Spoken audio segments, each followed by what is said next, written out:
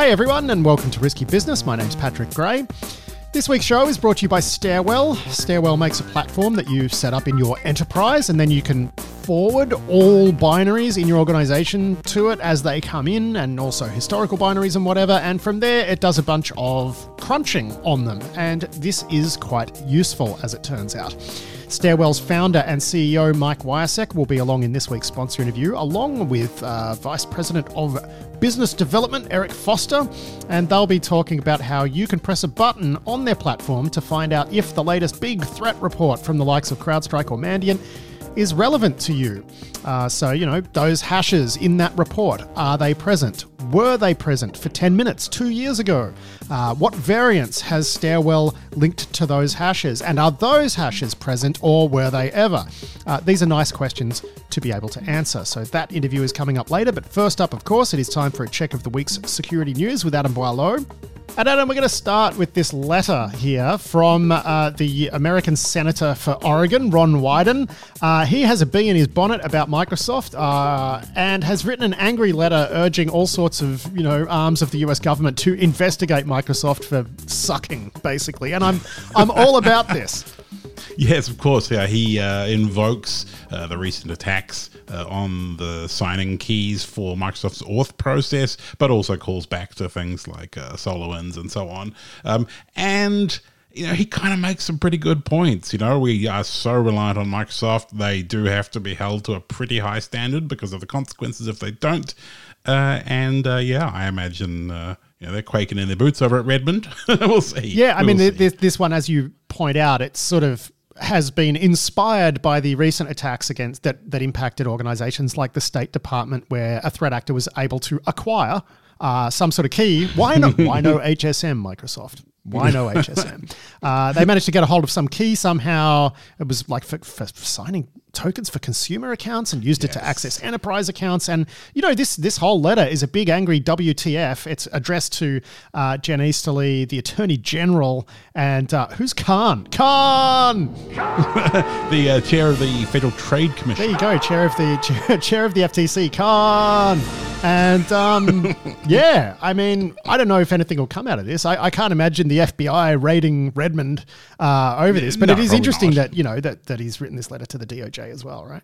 Yeah, and he's always pretty on top of security issues and national security issues as they relate to cyber stuff, and he's got a pretty significant staff that's focused on and understands these issues. So it's rare that we see a bad take out of him. Sometimes he's pulling the wrong part of the issue, but they're nearly always interesting, meaningful things that he's talking about. Yeah, I just love that we've got a letter from a senator here talking about key material. You know what I mean? Like that's a hell of a sign of the times, right? And it is, as you point out, it's like a pretty on-point criticism, and it's an on-point demand. It's an on-point WTF, Microsoft. WTF. Yeah, I'm sure there were a lot of us saying WTF as we read about that particular story, and when it's being used to straight up sign keys to auth into the State Department's Hotmail, email, Outlook.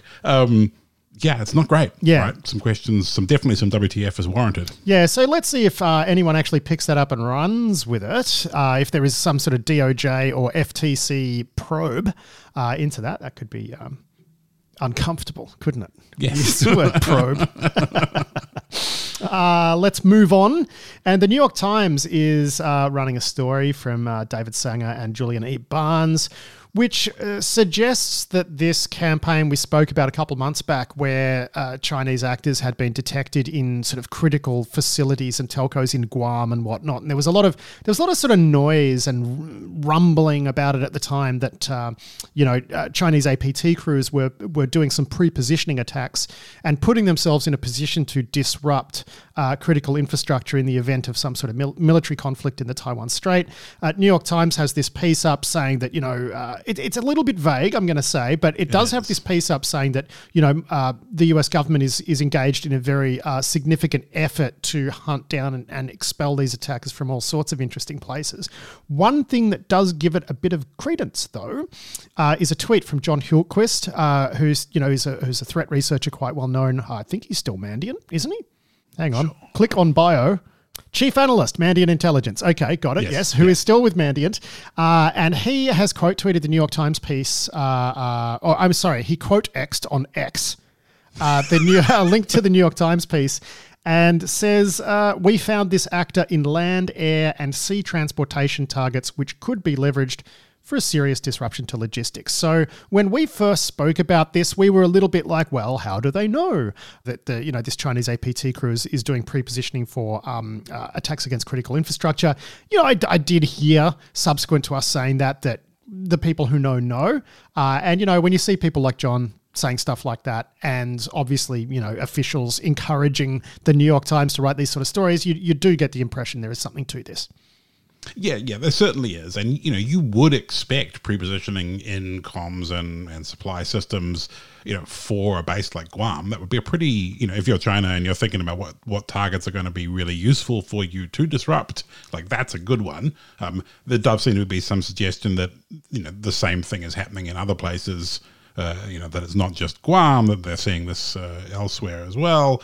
But it would make sense. Like, it would be a smart play to do that. So, although we don't necessarily know the specifics, because no one's going to tell us the specifics until sometime after it's either happened or been successfully disarmed, it certainly sounds reasonable to me. Yeah, I mean, the Times says American intelligence officials believe the malware could give China the power to disrupt or slow American deployments or resupply operations. So it looks like this is something really targeting logistics.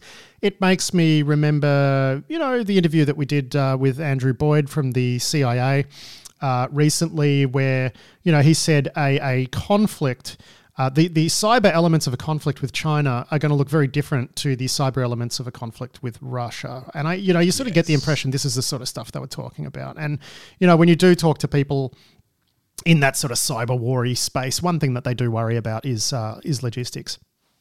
Yeah, absolutely. And, projecting power across the entire Pacific is not straightforward. Like, logistics is so important for America because, that's one of its main advantages over its other competitors, is that it is experienced at global scale logistics for the military. And, if you can turn it off even for a couple of days right at the beginning of an invasion of Taiwan, it's going to buy you a bit of time. So I saw some TikTok recently with some American military guy talking about how, just making the point about their logistics, where they actually accidentally ordered like a plane load of toilet paper to some remote base and it turned up. You know what I mean? Like, it was no one stopped. They're just like, okay, we'll deliver it. And like the amount of jet fuel and stuff, I can't remember if it was toilet paper, but it was something they needed like a very small amount of, and wound up getting a fully loaded like airplane turn up with it. So they're very good at moving stuff around. But again, that interview as well, the Boyd one, we don't know what sort of an impact something like this would have until it happens, because militaries are quite, resilient in the face of stuff going wrong, right? Well, that's the idea anyway. That is the idea, yes. The Tyson quote. Yes. Everyone has a plan until you get punched in the face. Right? Yeah. Now, meanwhile, it's not just the Americans accusing the Chinese of hacking stuff. The Chinese are accusing the Americans of hacking stuff as well. What makes this particular accusation more interesting is that China's state-controlled newspaper, the Global Times, is saying that the Americans have hacked into like seismology sensors in China and to do spying stuff, which just made me think, cool. I mean, I guess having access to, seismic measurements, if you're, I don't know what you would, there must be some useful things you can do with that. Well, like I think in this piece they sort of mentioned that we're going off an Alexander Martin story on the record here. The idea is they might be able to infer construction activity involving military facilities. I imagine it would be very good for detecting bomb tests, things like that as well. Yeah, certainly nuclear weapons testing, like using seismic measurement, that's a thing. That's 100% legit. But I feel like the US already has enough seismic sensors to do that, given that they've been doing it in North Korea as well. But maybe you can determine the size of the crowd at some Xi Jinping show. I don't know. But either way, that's what makes this story interesting, right? Is he like, they're hacking sensors. I wonder why. It's the part that we don't know that makes it more interesting. Yes, exactly. Yeah. It's probably very boring. Now, look, this one's a bit of a head scratcher. We got a report from Forbes. I feel like the headline on this one might be overdone a little bit. It says, Pentagon investigates critical compromise of Air Force communication systems. But it looks like what happened here is someone took some stuff home with them that they probably shouldn't have, and also had admin access to a bunch of stuff they shouldn't have. And anyway, walk us through this one. What actually happened here? So the story goes that an engineer who worked at an Air Force base in Tennessee on radio equipment used on the base had taken a bunch of things home. So taken some equipment home, had software access and other bits and pieces, and they raided this house and found this. And the raid was triggered because some of the co-workers of this engineer had dobbed him in for like insider threat-like behavior. Well, I think it was, I mean, let me just read that, right? Because that's how we reported it on Risky Biz News. But the specifics are that he sold radios and radio equipment, worked odd hours, was arrogant, frequently lied, displayed inappropriate workplace behavior and sexual harassment, had financial problems, and possessed like base equipment, which is like, maybe someone whose door you want to knock on, right? Yes, and clearly knock they did, and found him like in the middle of programming some Motorola gear or something. Even just reading what's in the story, you kind of get vibes off the guy. Yeah, but I get more like just vague asshole vibes than Chinese spy vibes, right? Yes. Yeah, that's kind of the feel I get. And he hasn't been charged with anything. That's the interesting thing. So this whole story is based off a warrant that was served on him to search his premises. Yeah, I think one of the other nuances that was in the story was that some of the radio equipment that he had possession of was similar to or the same as used by parts of the FBI as well. Yeah. So it's all a bit vague. It is, I guess, reassuring that given the amount of people that have been doing weird stuff in the US Mil over the last few years and have actually been spying or have taken stuff home and had it stolen by their antivirus and given to the Russians, for example, they are being a little bit more proactive, nosy and proactive, yes. Yeah, I mean, it's just funny when you read about that guy and you're like, man, how did he have that job? But anyway. Yes. Anyway, time for a bit of an update on the Ivanti stuff, which is, that's the product formerly known as Mobile Iron. I think they're going to have to change the name again after this, probably, Adam. I think so. But yeah, we got some reporting here. John Grieg at The Record says that CISA has said that the Norwegian government was being hacked with this O-Day in the Ivanti gear as early as April. We've also seen the disclosure of more bugs in Ivanti, at least one more. And Greynoise has started seeing this thing popping off in the wild. So that's a bit of an update across everything that's going on with that story. But, when Greynoise shows you the graph of the number of IPs exploiting this thing going vertical, that means that all of these are going to be owned like in the next 48 hours, you would think. Absolutely, yes. And CISA has weighed in and said, it's on the known exploited vulnerabilities list now, which means federal civilian agencies have until August the 21st to patch it, which is about 3 weeks late. That's exactly. That's the time frame CISA's given them, but yes. They have until about a day ago, I think, really. Yes, pretty much. And the original bug was so dumb. It was you can just talk to the API without auth and do admin stuff to it. And then the subsequent bug that they've patched this week was you can then turn that into command exec on the underlying operating system. So with those two things combined, right, you're in a very good place to do all sorts of crimes against anyone who's running that kind of stuff. So yeesh, when the security product is getting you owned, it is a bad day. Yeah, I mean, Trail of Bits wound up developing like a MDM Lite kind of thing, right? It doesn't have full MDM capabilities, but it works to do certain things. We spoke about it a while ago. Sorry, I'm fuzzy on the details, but the reason they developed that is so that you didn't have to use this sort of crap. Yes, exactly right. And it's way too powerful. And then the fact that there's just no auth on the API, what the... How? Well, I mean, this is why, funnily enough, the US and Australia, our cyber agencies have put out an advisory on direct object reference bugs.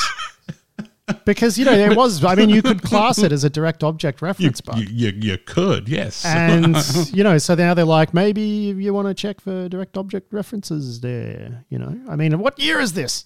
I know, it is pretty funny because it's the first time we've seen an advisory about it, a general technique. And although insecure direct object reference is number one on the OWASP API, security list, you know, we don't see Scissor putting out a warning about remote code exec. Like, don't have remote code exec. Yeah, we know. Yeah. Yeah. Wow. Anyway, so let's see how that... Maybe they should. That's what they should do. That's our advice. This is it today. Let's see how that progresses over the next week or so. Now, look, the Move It thing has been talked about to death, but I think it's, we stopped sort of talking about all of the Move It stories a few weeks ago, but it's probably worth mentioning again because the scale of it, yes. We're still just discovering the scale of it. We got another John Grieg one from the record here, looking at this IT firm that got done with Move It, and PII went missing on 10 million people, right? And I think they're just Americans, right? Because it's an American company servicing American organizations. The scale of this thing is pretty mind-boggling, right? When you think about how it's just a trash bug in a bit of trash software and probably over 100 million records lost, and you just think, you put in so much effort elsewhere and then you just get pantsed by something like this. Why do we try, Adam? Exactly, yes. John Grieg quotes MZSoft saying they've seen at least 514 organizations hacked by Move It, which that's a lot of impact to a lot of places. And there's some, I think the Klopp ransomware gang added Deloitte to the list of people they've popped lately, and we don't know whether that's just like some boring stuff on their Move It. And we've seen Deloitte get domain admin by people before, so okay, fair. But these are everything from small schools through to global multinationals, right? I mean, getting hacked by this stuff, it's pretty grim. Yeah, it is. And look, again, in the same vein, we don't really talk about ransomware attacks that often, but there is one in this week's news list that's worth mentioning. A Swedish software company got themselves, I'm assuming, ransomware. We don't know the specifics exactly how they got hacked, but they provided electronic patient record transfer systems for the British ambulance services. So ambulances are showing up in hospitals and they can't transfer the patient records to the hospital, which that's not ideal and not, in terms of real world impact, like a delay of even minutes for someone showing up in an amber, that's real serious stuff. Yeah, it is. So this is your regular reminder that file transfer appliances are bad and ransomware is bad too. Okay? Yes, everyone is bad. Yeah, that's right. And in more real peachy news, Adam, we got a finding from CISA here that, and I quote, valid account credentials are behind most cyber intrusions. I mean, I know when people ask, so what's computer hacking like? It's like, well, step one, you get the password. Step two, you just type the password in, and now you're done with the computer hacking part, and you can get on with the action on objectives part, which is the hard part. It's an important reminder for people that it's not just about funny exploits and very technical stunt hacking, that just getting the passwords out of data breaches, from phishing emails, from whatever else, it gets the job done. And the lateral movement part, same thing. It's you steal creds, you pretend to be the person whose job it is, and you do the job for them. And I think this is just a reminder. I think the frustrating thing about this is that FIDO2 nips this in the bud. It removes that part of the attack chain, right? And I think that's why CISA would highlight this in particular. Now, I understand that not every organization, not every account in the world, especially when you're talking B2C accounts, not everyone's going to be able to use FIDO2, but I would hazard a guess that there's a lot of organizations, a lot of people who work for organizations listening to this where they should really be using FIDO2. And that's kind of the point I wanted to get across this week. Yeah, like some kind of phishing-resistant MFA is pretty much table stakes for not getting wrecked these days. And it's amazing how much reluctance there is, even in organizations that are pretty mature, to consider spending a couple of bucks on a token. Yeah. When it's just it's so much cheaper than an incident response. Well, it's not just cheaper than that. Like, it's just when you look at bang for buck, right? Yes. I mean, this is the thing that FIDO2 has, right? Like, say it's like $30-$40 each. Like, it's a one-time spend. And it just gets you so far and frees you up. And just please, everybody go get some FIDO2, right? Yeah, I mean, Microsoft's getting pretty good with integrating it all with Windows Hello and with Azure AD, and all the plumbing is in place for you to have robust auth these days, and it's kind of table stakes at this point. Funny, actually, Brett Winifred, who works at Okta, used to work with us. He actually sent me a thing. I'll link to it in the show notes. I forgot to put it in there, but he sent me a thing the other day, a write-up on a phishing attempt where the whole thing was like, you're going to lose access to the ticketing system unless you disable your YubiKey. Nice. So he described that as pretty good validation that FIDO2 works well, right? When stage one of phishing is getting people to turn off their FIDO2. So good. Rule changes from the SEC in the United States. You must disclose, as soon as you discover, as soon as you determine that a cyber attack has a material impact or whatever on your organization, you have 4 days to notify the SEC. That's up from the 2 days that was originally proposed. So we found a bit of a compromise there, and we could just imagine the acrobatics that in-house counsels are going to be performing to not deem something material, right? As a result of this. Exactly. Yes. Can't wait for the court cases. This will be amazing. yeah, exactly. We're gonna see all sorts of people getting dragged over the coals for coming up with creative interpretations of that. So yes, if you're an American company that's listed, then you too should get a copy of Form 8K to stick your disclosures in. There you go. Now, this one, Suzanne Smelly, for the record, has written it up. The White House has apparently unveiled a whole-of-society push to expand the cybersecurity workforce. And you read this and you're like, okay, this is cool, this is good. But then you look at the funding amount and it's $24 million. And you just think, that is not a whole-of-society number. That's a very, very, very small part of a society number. Yes. And there's obviously a lot to do. They want to have good cybersecurity literacy for everybody. They want to improve their options for immigration for people who are experienced with the cybers so that they can bolster their workforce. But yeah, $24 million does not go far towards anything much these days. Yeah, I mean, that said, you don't need funding to change immigration rules, right? No, that's true. So there's a lot you can do there. But I mean, so I really don't know what to think of this, because I think on one hand, they're clearly serious about doing whole of government stuff to try to fix this workforce problem. But on the other hand, you just look at that money and you go, oh, that's not enough. Are you serious? Yeah. Are you really?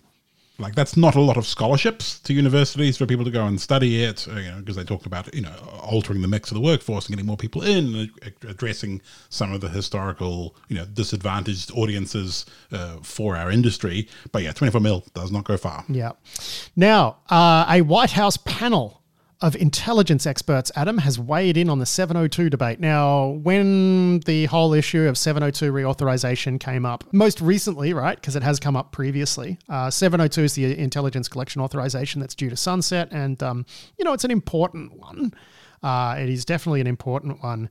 But it looked like the FBI were being a little bit YOLO with its access. The FBI was being a little bit YOLO with its access into this data set. And at the time, when this first came up, I think you and I said, 702 clearly needs to be reauthorized, but the FBI's use of it needs a good review, right? And now this this panel of intelligence experts who've written a report for the White House have said that 702 should be reauthorized, but the FBI's access needs some limits on it. So that's feel pretty validated in what we said originally about this, Adam. Yes, yeah. This is the sensible thing to do. Clearly they're not going to turn off 702, but also clearly they can't go around just using it for whatever they please, like we have seen some examples of, specifically in the FBI. So, yeah, as we expected. Yeah, as we expected. I mean, Tom found that there was some, Tom Uren, our colleague, found that there was some nuance there in terms of the FBI's access being somewhat limited and, a lot of the controls on what winds up in that data set being applied at time of ingestion so the FBI wouldn't get access. Anyway, so it's not as bad as we might have initially thought, but it's also beside the point because they are YOLOing, and that seems to be what they found here. So FBI is going to get reined in, 702 will continue. And look, staying with intelligence and sort of surveillance authorizations and laws, we've spoken about this. The Fourth Amendment is not for sale act, which would prohibit US government agencies from being able to purchase data sets from data brokers. NSA is saying, whoa, hold up. That's going to cause us some problems. I think they're actually making a valid point here. I think that act is mostly going to provide a benefit when it comes to, local and state law enforcement, FBI, policing agencies that actually do have authority inside the United States to arrest people, put people in prison. NSA doesn't, Pentagon doesn't, so they're sort of asking for a carve out here. And I can't believe I'm saying this, but they're kind of making a good point. Yeah, it doesn't make sense to apply it to a non-domestic context. Yeah. And, as you say, NSA, Pentagon seem like the sorts of agencies, and I'm sure there's, other parts of, the externally focused bits of the US government that it would not necessarily make sense to do this for, because, if you can buy the data on your adversaries commercially, then why waste sources, methods, and whatever else on that when you could just go buy it? Well, it just might not be available to you any other way. And I think the issue here might be that, even if you're targeting adversaries, you probably can't be guaranteed not to be scooping up data of Americans as well, which is, it's a intelligence, it's a SIGINT agency dilemma as old as SIGINT, that one. Yes, yeah, exactly. And, they've got processes in place to throw out stuff that they're not authorized for, which, of course, it leads to the obvious argument, well, how do we trust them to do that, blah, blah, blah. But, this makes sense for domestic I think the reason I'm more comfortable with the SIGINT agencies these days is it's because, even if they have something incriminating on me, what are they going to do with it? What, the NSA police going to come around and arrest me? The ASD police? No, that's not how this works. Take you off the Christmas card list. Yeah, pretty much, right? So that's interesting that there's some lobbying here for a carve-out. Yeah, and certainly what we would expect. I mean, I can't imagine the NSA were like, hell yeah, let's not be allowed to do something. Yeah. But I certainly think when it comes to police, they're the ones who need warrants. And look, there is the other wrinkle here too, which is what court would NSA go to ask for permission, or a warrant to buy this sort of stuff. That's why 702 exists in the first place. So it's all just... but then they don't know what's in the data set before they buy. Anyway, it's just I can see why some lawyer at NSA flagged this and just said, this hurts my head. We need a carve out. Otherwise it's going to be a paperwork nightmare. Now we've got an update on Nikita Kizlytsyn, who was a former Group IB person. It's Russia-based. It ran its Russia-based spin-off Fact, and was arrested in Kazakhstan pending extradition to the United States for, for selling FormSpring logins in from 2012. 2014, I think it was. Yeah, anyway. So for a while it looked like Kazakhstan were actually going to extradite this guy to the United States, but Russia did what Russia always does in these situations, which is to lodge a competing extradition request. For a while it actually looked like it was going to go America's way, which was really interesting considering Kazakhstan has been traditionally allied with Russia. But no, ultimately this all worked out the way it usually works out, and Kazakhstan has agreed to extradite Kizlytsyn back to Russia to face other charges. Yeah, and we don't even know what those are in particular, and they may well be entirely made up and of no concern once he's back inside Russia. But the story has played out as we kind of expected it would. Which is very disappointing. And Ilya Sachkov, who is the founder and CEO of Group IB, meanwhile has been sentenced to 14 years in prison in Russia for treason. Yes, unspecified treason, quite convenient treason for some Russian authorities, I think it's sure. Sharing details on Russian hackers with Western intelligence, which might be, I don't know, sharing some IOCs with... Yes, God. Yeah, it doesn't. Either way, it does not look good. He's facing incarceration in a strict gulag, which is apparently about level 3 out of 4. I did some digging because I was curious about how the gulags worked. Yeah, so about 3 out of 4 on the strictness scale, below special. So, and I imagine that's a very Russian definition of strict. It's not like our definition with our kids, where they have to finish their P's. No, it did not sound like a fun time. Russian strict is like, next level. I'd imagine. Now, this next one is actually, I shouldn't laugh, but we do. We do laugh because it's funny. It is. So Catalan first popped this one into Slack the other day, and we all had a bit of a chortle about it. Tell us about Viper and the vulnerability in it, which has led to, I think, what Catalan described internally here at Risky Biz HQ as a massacre. There's been bodies hitting the floor on this one. So Viper is a programming environment for writing smart contracts and stuff that are going to get run on the blockchain. Geez, I mean, you wouldn't really want to have a problem with that, would you? No, you would not want to have a problem with that. Anyway, it turns out there was like a reentrancy bug, like a locking reentrancy bug, where you can call the same code multiple times in crafted ways and then use that to bypass controls. And I saw a write-up that described this particular scam, which basically involved you took out a flash loan to get some currency to play with and then transferred it around inside these various Web3 decentralized finance constructs such that you could withdraw it multiple times and then pay the loan back and walk away with millions and millions of dollars worth of people's apes or whatever. Yeah. So situation normal in the cryptocurrency world. One particular crew that got hit with this, Bloomberg, so not necessarily the most reliable sourcing, said that along with the tens of millions of dollars, something like $60-70 million worth that was actually stolen, that 1.5 billion was also removed for safekeeping. Yeah. Which I think just means them not allowing people to withdraw stuff or whatever's going on. But either way, these are big numbers for what really is a pretty silly kind of bug. Yeah. And much as we expect in the cryptocurrency world. It's funny, Catalan really tracks that stuff quite closely because I think because he understands it quite well and also because he finds it immensely entertaining. Yes, I think it's because he's kind of a troll at heart there, I think. Yeah, pretty much. Every time something like this happens, he's in Slack going, hey, guys, check this out. What else have we got here? Oh, now this is an interesting story from Wired by Will Knight. And it's the sort of story that you expect to be dumb. And then you start reading it and it actually isn't. So you and I had this discussion today when we were talking about what would stay in the run sheet. Yeah, walk us through this one. So the title is A New Attack Impacts Major AI Chatbots and No One Knows How to Stop It. And you're thinking, oh, God, here we go. But what you've got here is a description essentially of escapes in GPT prompts, and they're funny. Yeah. And so I guess the guts of this particular piece of research is extending the kind of prompt injection attacks that we've seen already with AI systems, where you can, tell the chatbot to respond as though it was saying the opposite of what it meant or whatever, so that it tells you the things it's been filtered to not say.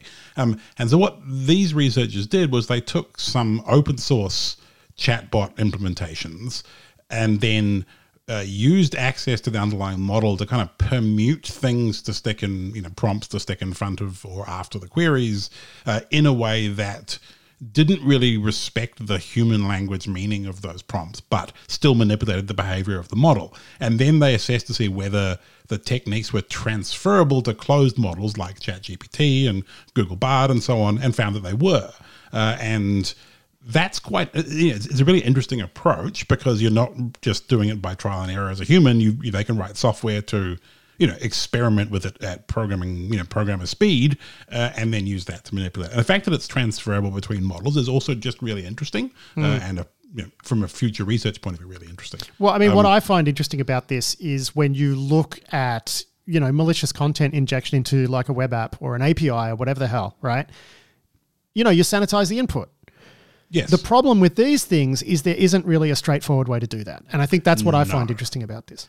Exactly right. And especially when the relationship between the prompt being injected and what it's doing to the model is also by design, because of how AI works, pretty unclear. So doing semantic filtering it up front or doing, what are you going to regex it? I mean, no, it's just a very hard problem to solve. And that's the sort of hard problem that, we're so busy building AI-backed systems and no one's really stopping to think about how badly is this going to go wrong. So it's always interesting to see research that really is thinking about those problems. Yeah. So everyone should go have a look at that one because, as I say, it's that sort of piece that you expect it to be really dumb and then you get into it a little bit. And you and I both had the reaction, which is like, click, groan, and then... Oh, okay. Yeah. And we love a good problem that doesn't have a straightforward solution. Yes, right? Like that's our bread and butter, right? That's why we have good jobs. Exactly. Now, we got one from Reuters here from Chris Bing and Raphael Satter talking about, and we reported on this in Risky Biz News as well in that podcast. There's this American cloud company called, where is it? Cloudsy. And a Texas-based security company called Halcyon has written a report on them because it turns out they appear to be hosting an awful lot of C2. Right. And for all and sundry, for threat actors from like 17 countries, ransomware crews, this, that. And what's interesting is despite being an American company, it looks like a lot of their infrastructure is actually hosted in Tehran. The guy who runs it is apparently, I mean, by the sound of his name, I think he's Iranian. And so it would make sense. Like it might not be some sort of nefarious, IRGC connection or whatever. But the point is this company has alleged that this is an extremely shady outfit that is probably violating all sorts of sanctions and whatever. It's just an interesting read where you're like, goodness.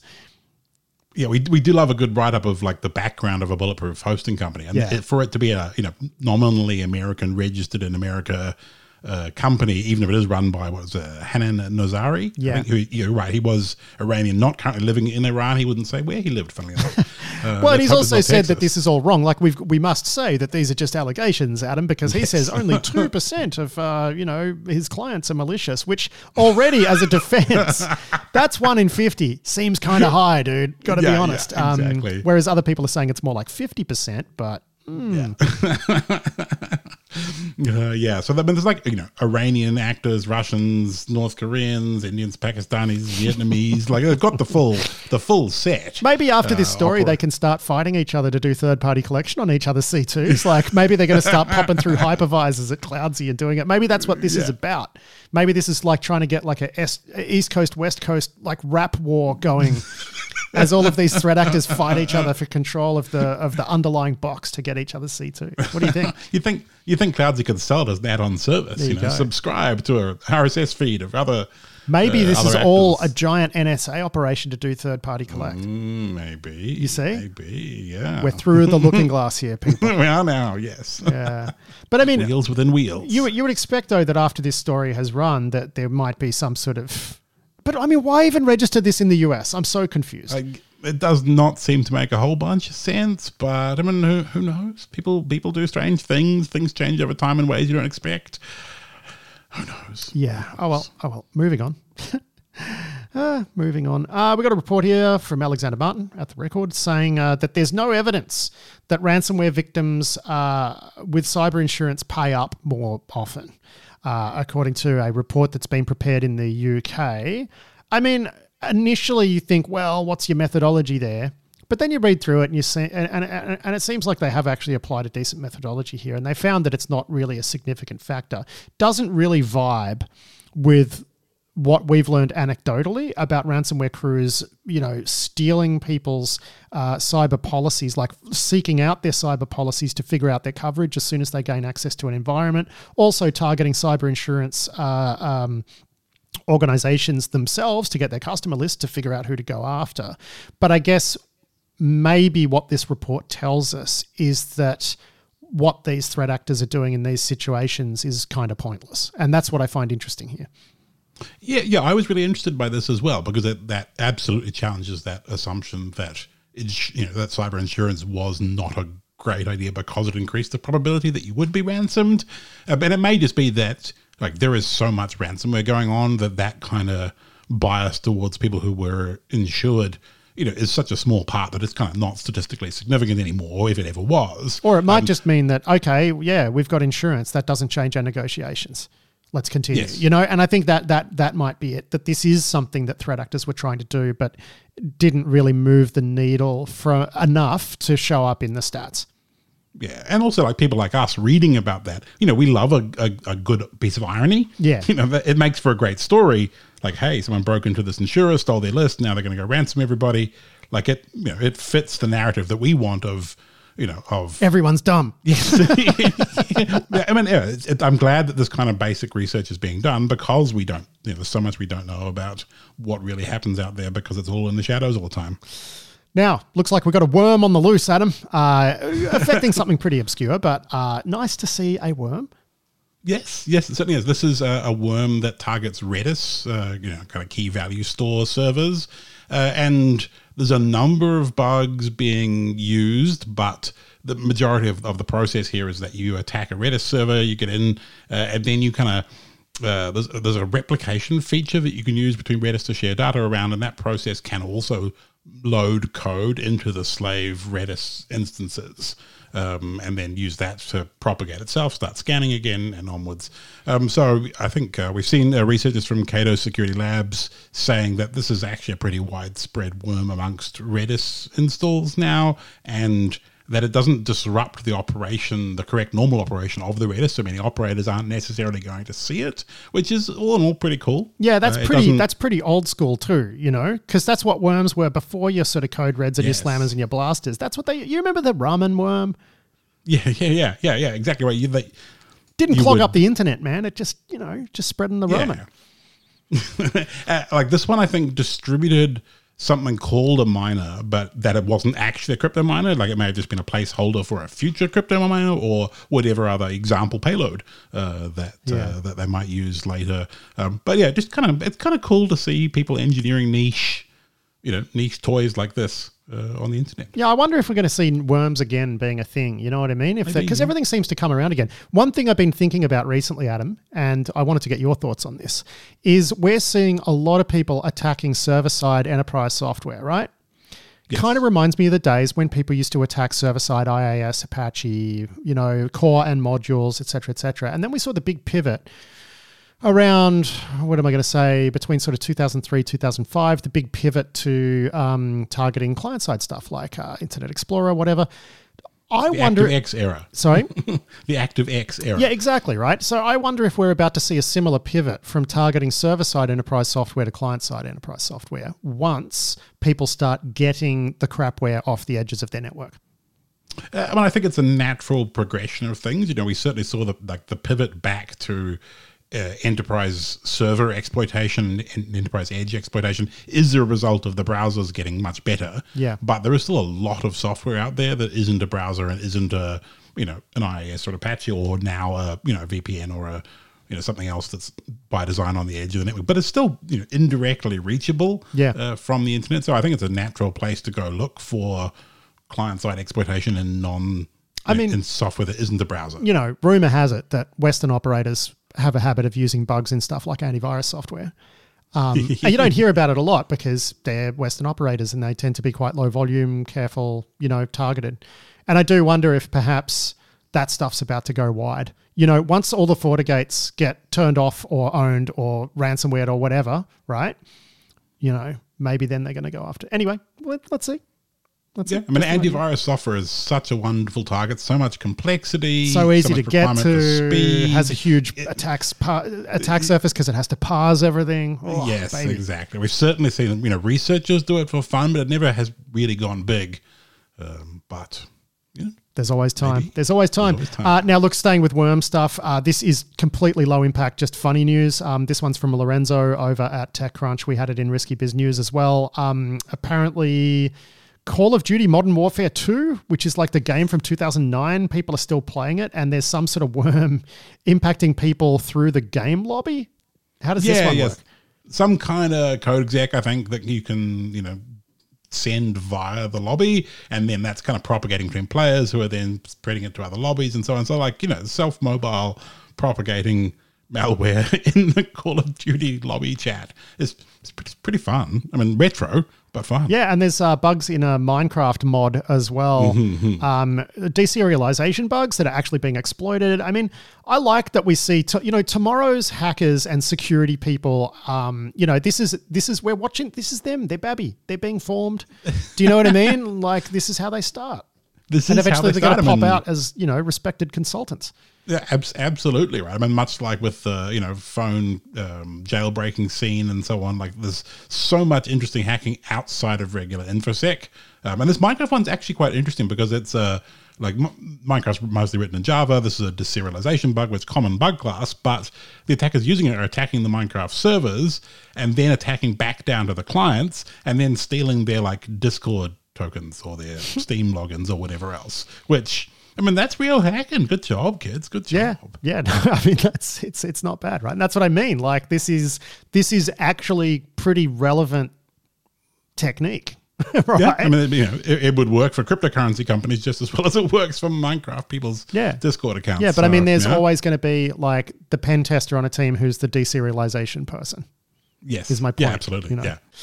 All right, mate, we're going to wrap it up there. Thank you so much for joining me to talk through this week's news, which is a lighter week than usual because it's Black Hat week over in the US of A. We're not going, of course, because Vegas is a very hot and sweaty place. So we have decided to sit this one out this year. But great to chat to you, man. We'll do it all again next week. Cheers. Yeah, thanks so much, Pat. I'll talk to you then.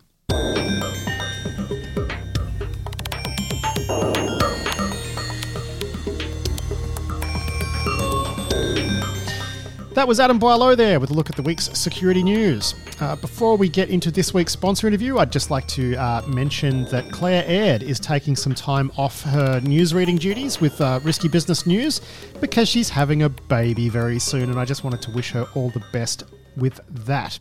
But in the meantime, while Claire is off doing that, Risky Biz News is still being professionally voiced by Caitlin Sori, and big thanks to her for filling in. If you're not subscribed to Risky Business News, it is a different RSS feed. Go subscribe to that today. It is time for this week's sponsor interview now with Stairwell's founder and CEO, Mike Wiasek, and also Stairwell's VP of BizDev, Eric Foster. And, this is a pretty product-focused conversation, but it is a good one. So imagine this scenario. The new Mandiant threat actor report just dropped, and a board member comes and asks you if your org has been impacted by this threat actor. What you do? You can plug a few hashes into your EDR console, if you have one, and maybe look for some network C2 activity in your network logs, but that's not really going to be an exhaustive search. It's tough times, right, when you're asked to answer those questions. So here is Eric Foster talking about how these types of searches can turn into goat rodeos and why pulling together a corpus of all of your binaries in your org is a very useful thing. Here he is. Mandiant or CrowdStrike or whomever comes out with this great threat report, usually right before a holiday or on a weekend or whatever else, of like, hey, here's this great new threat that's out. And, what you'd immediately have to do is go grab somebody off of their day job and throw them the very unenviable task of go spend the next hours or days or even weeks trying to pick through all of our logs and all of our detections and go run a bunch of searches and figure out, are we affected by this thing? And what we've ended up building for customers that has been exceptionally well received is something we call threat reports in Stairwell, which fully automates that entire process. So the idea is, no exaggeration, about 5 minutes after one of these great sources hits publish on one of these blog posts or one of these, sources of threat intelligence, Stairwell customers know, within about 5 minutes, almost instantaneously, they get a either clean bill of health that says, we have never, since becoming Stairwell customers, been impacted by this threat. So someone at Stairwell HQ copies and pastes the hash in at the back end, and then that's it? No, it's fully automated. So the entire process from start to finish is fully automated. It's all done by the magical machines. So, we're consuming that threat intelligence. We're extracting all the indicators, all the IOCs, all the Yara, everything else. We're, auto-generating all of the searches and investigations for it. Our magical machine learning algorithm is doing some really interesting stuff to also look for variants. So similar stuff. Hey, look, yeah. Exactly. Find other similar stuff that's around this.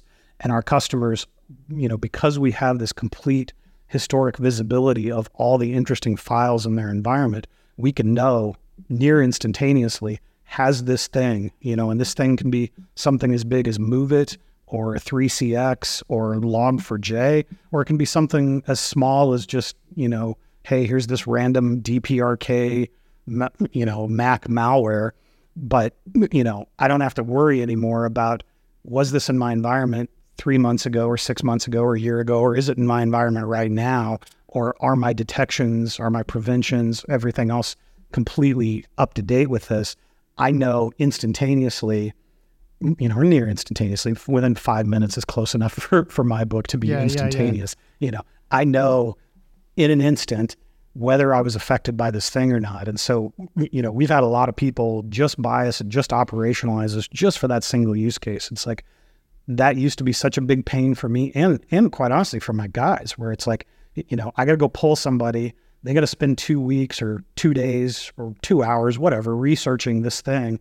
And the best they could ever give me was we're probably not affected by this, because, like evidence of absence and security can be very difficult, right? That's another thing that we're delivering for people is like, no, I can give you absolute evidence of absence. Maybe it's for 15% of the machines in your environment. If that's all you've installed Stairwell on, fine.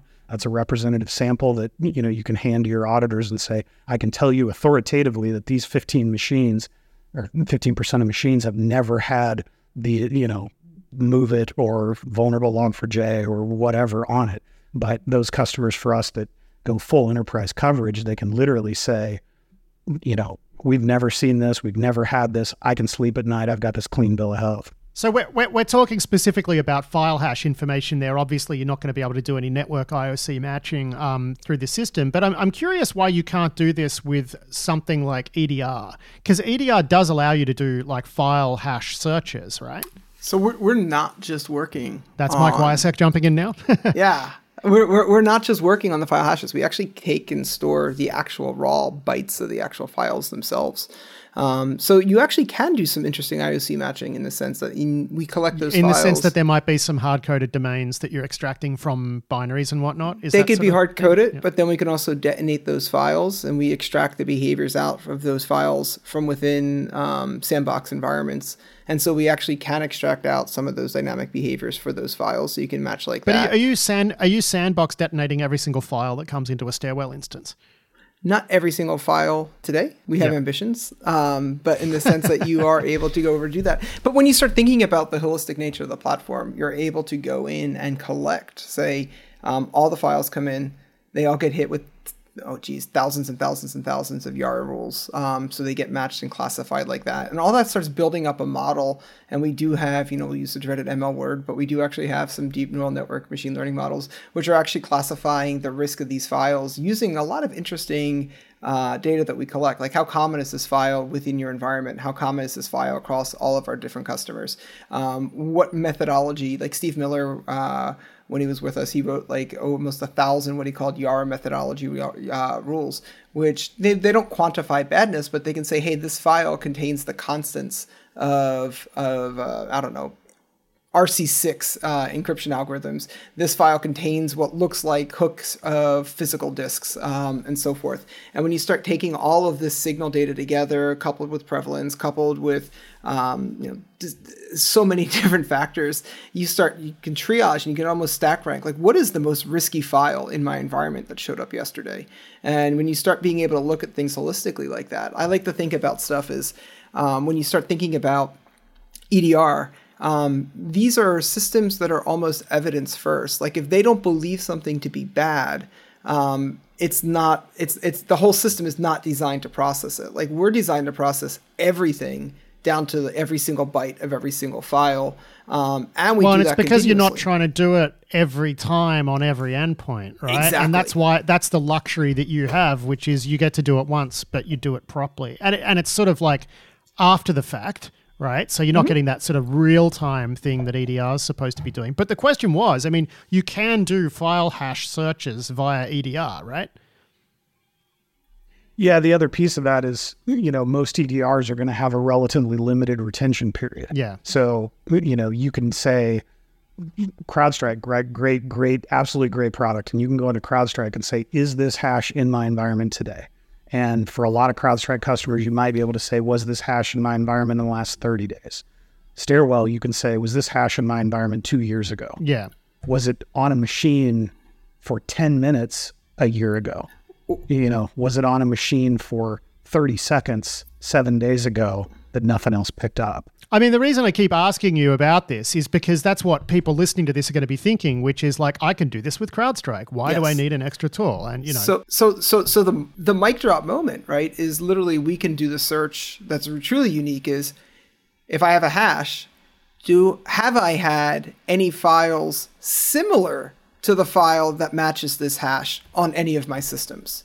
And so that's actually the magic leap here, is right. It's like, I may not actually have the file that's in a report based on SHA-256, but I can have a file I can have had a file that's very similar to the file whose bytes compromise what goes into that SHA-256 hash. And that's where you start being able to like almost do, full scope, temporal agnostic, retroactive hunting and response work, using impartial information, right? Like, if I have never had that file with that particular hash on my systems, like that's the end for EDR there, right? That's the end of the game for it. But we can go back and say, actually, you know what? 6 months ago, that machine had a file that was 98% similar to the file that matches the hash you searched for. You might be interested in that one.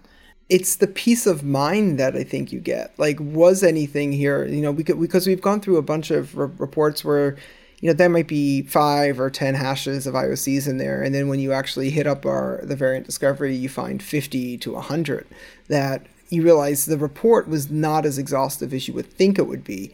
And I think you end up with a case where people don't know that. And so in that sense, like, you almost have value that if you're consuming some sort of a data feed that says there's 10 things, and like you can turn around and say, actually, there's 74, and none of those 74 in your environment. We're not only ingesting files from, say, your company, we're also ingesting files from, I think we're up to like 6 different independent malware feeds, and we're aggregating all of that together into what we call like the global object collection. And so when you come into our platform and you do a search, even if you have never had a particular hash before, odds are we probably have it in that entire corpus of files that we're collecting there. And we kind of allow you to hunt and search across internal and external with that collection in one shot. So when you come in with a hash, we're able to expand that out into the universe of everything we've ever seen that is even remotely similar to that. And then that's what gets intersected across your environment in terms of what you've ever had. It's incredibly rare for us to see a threat report where there's a little set of IOCs that is relative to the large data set that we've been amassing over the last 3 years to sit back and say, the information in that report or feed or whatever was exhaustive and conclusive. And so the first thing we do is we expand it out. They're never complete, right? Never complete. And then the thing is, like, it changes, right? What's really funny is if you actually play with our variant discovery, you actually find people who are still tweaking old Stuxnet drivers and uploading them to various feeds that come in there. And you're like, hey, this is a variant of Stuxnet. It is like 99.8% similar to the original one. And there are still people out there who are trying to binary patch it and tweak it and mess with it. And you can see that. So when you start seeing stuff like, go back last year, I think I did a demo with you with Hermetic Wiper. There are still variants of Hermetic Wiper showing up almost every week. And it's a random piece of malware. I mean, man, if you plug a box just onto the internet and listen, probably Code Red's still flying around, right? Oh, I wouldn't doubt it. I mean, I still think there's probably SQL Slammer flying around out there. Yeah. The good old days, right? So, Eric, you're on the business development side of Stairwell. Is this something that's turned into a major driver for people to put this in? To actually buy and install Stairwell so that they can just answer those questions quickly. Yeah, because I think it's solving a pain point and adding more time to your team so that they can focus on better things. But it's also the flip side of this. So the peace of mind absolutely is a part of it, right? It's I want to know that I'm not affected by this thing. I don't want to have to pull somebody off of whatever they were doing and have them go search for this and spend days or weeks to figure out if we were impacted by this. But it's those, 1 out of 10, 1 out of 100 where I was impacted. And what we do there, as cliche as it is, I mean, we're trying to shift as far left in the attack cycle there as we can. Obviously you want to try to shift left to boom completely, but what you're able to do is significantly shrink your response time here to say 5 minutes after Mandiant releases, this great report on 3CX, I know instantaneously, again, within 5 minutes, every Trojan 3CX instance that's ever been in my environment. Guys, that's all we're going to have time for. Thank you both so much for joining me for an interesting chat. It was great. We'll do it all again soon. Thanks, Patrick. It's been a true pleasure. Really, big fan of the show, and thanks for having us on. Always great to be here, man. Have a good one. That was Mike Wiasek and Eric Foster there from Stairwell. Big thanks to them for that, and you can find them at stairwell.com. And that is it for this week's show. I do hope you enjoyed it. I'll be back tomorrow with another edition of the Seriously Risky Business podcast with Tom Uren in the Risky Business News RSS feed. But until then, I've been Patrick Gray. Thanks for listening.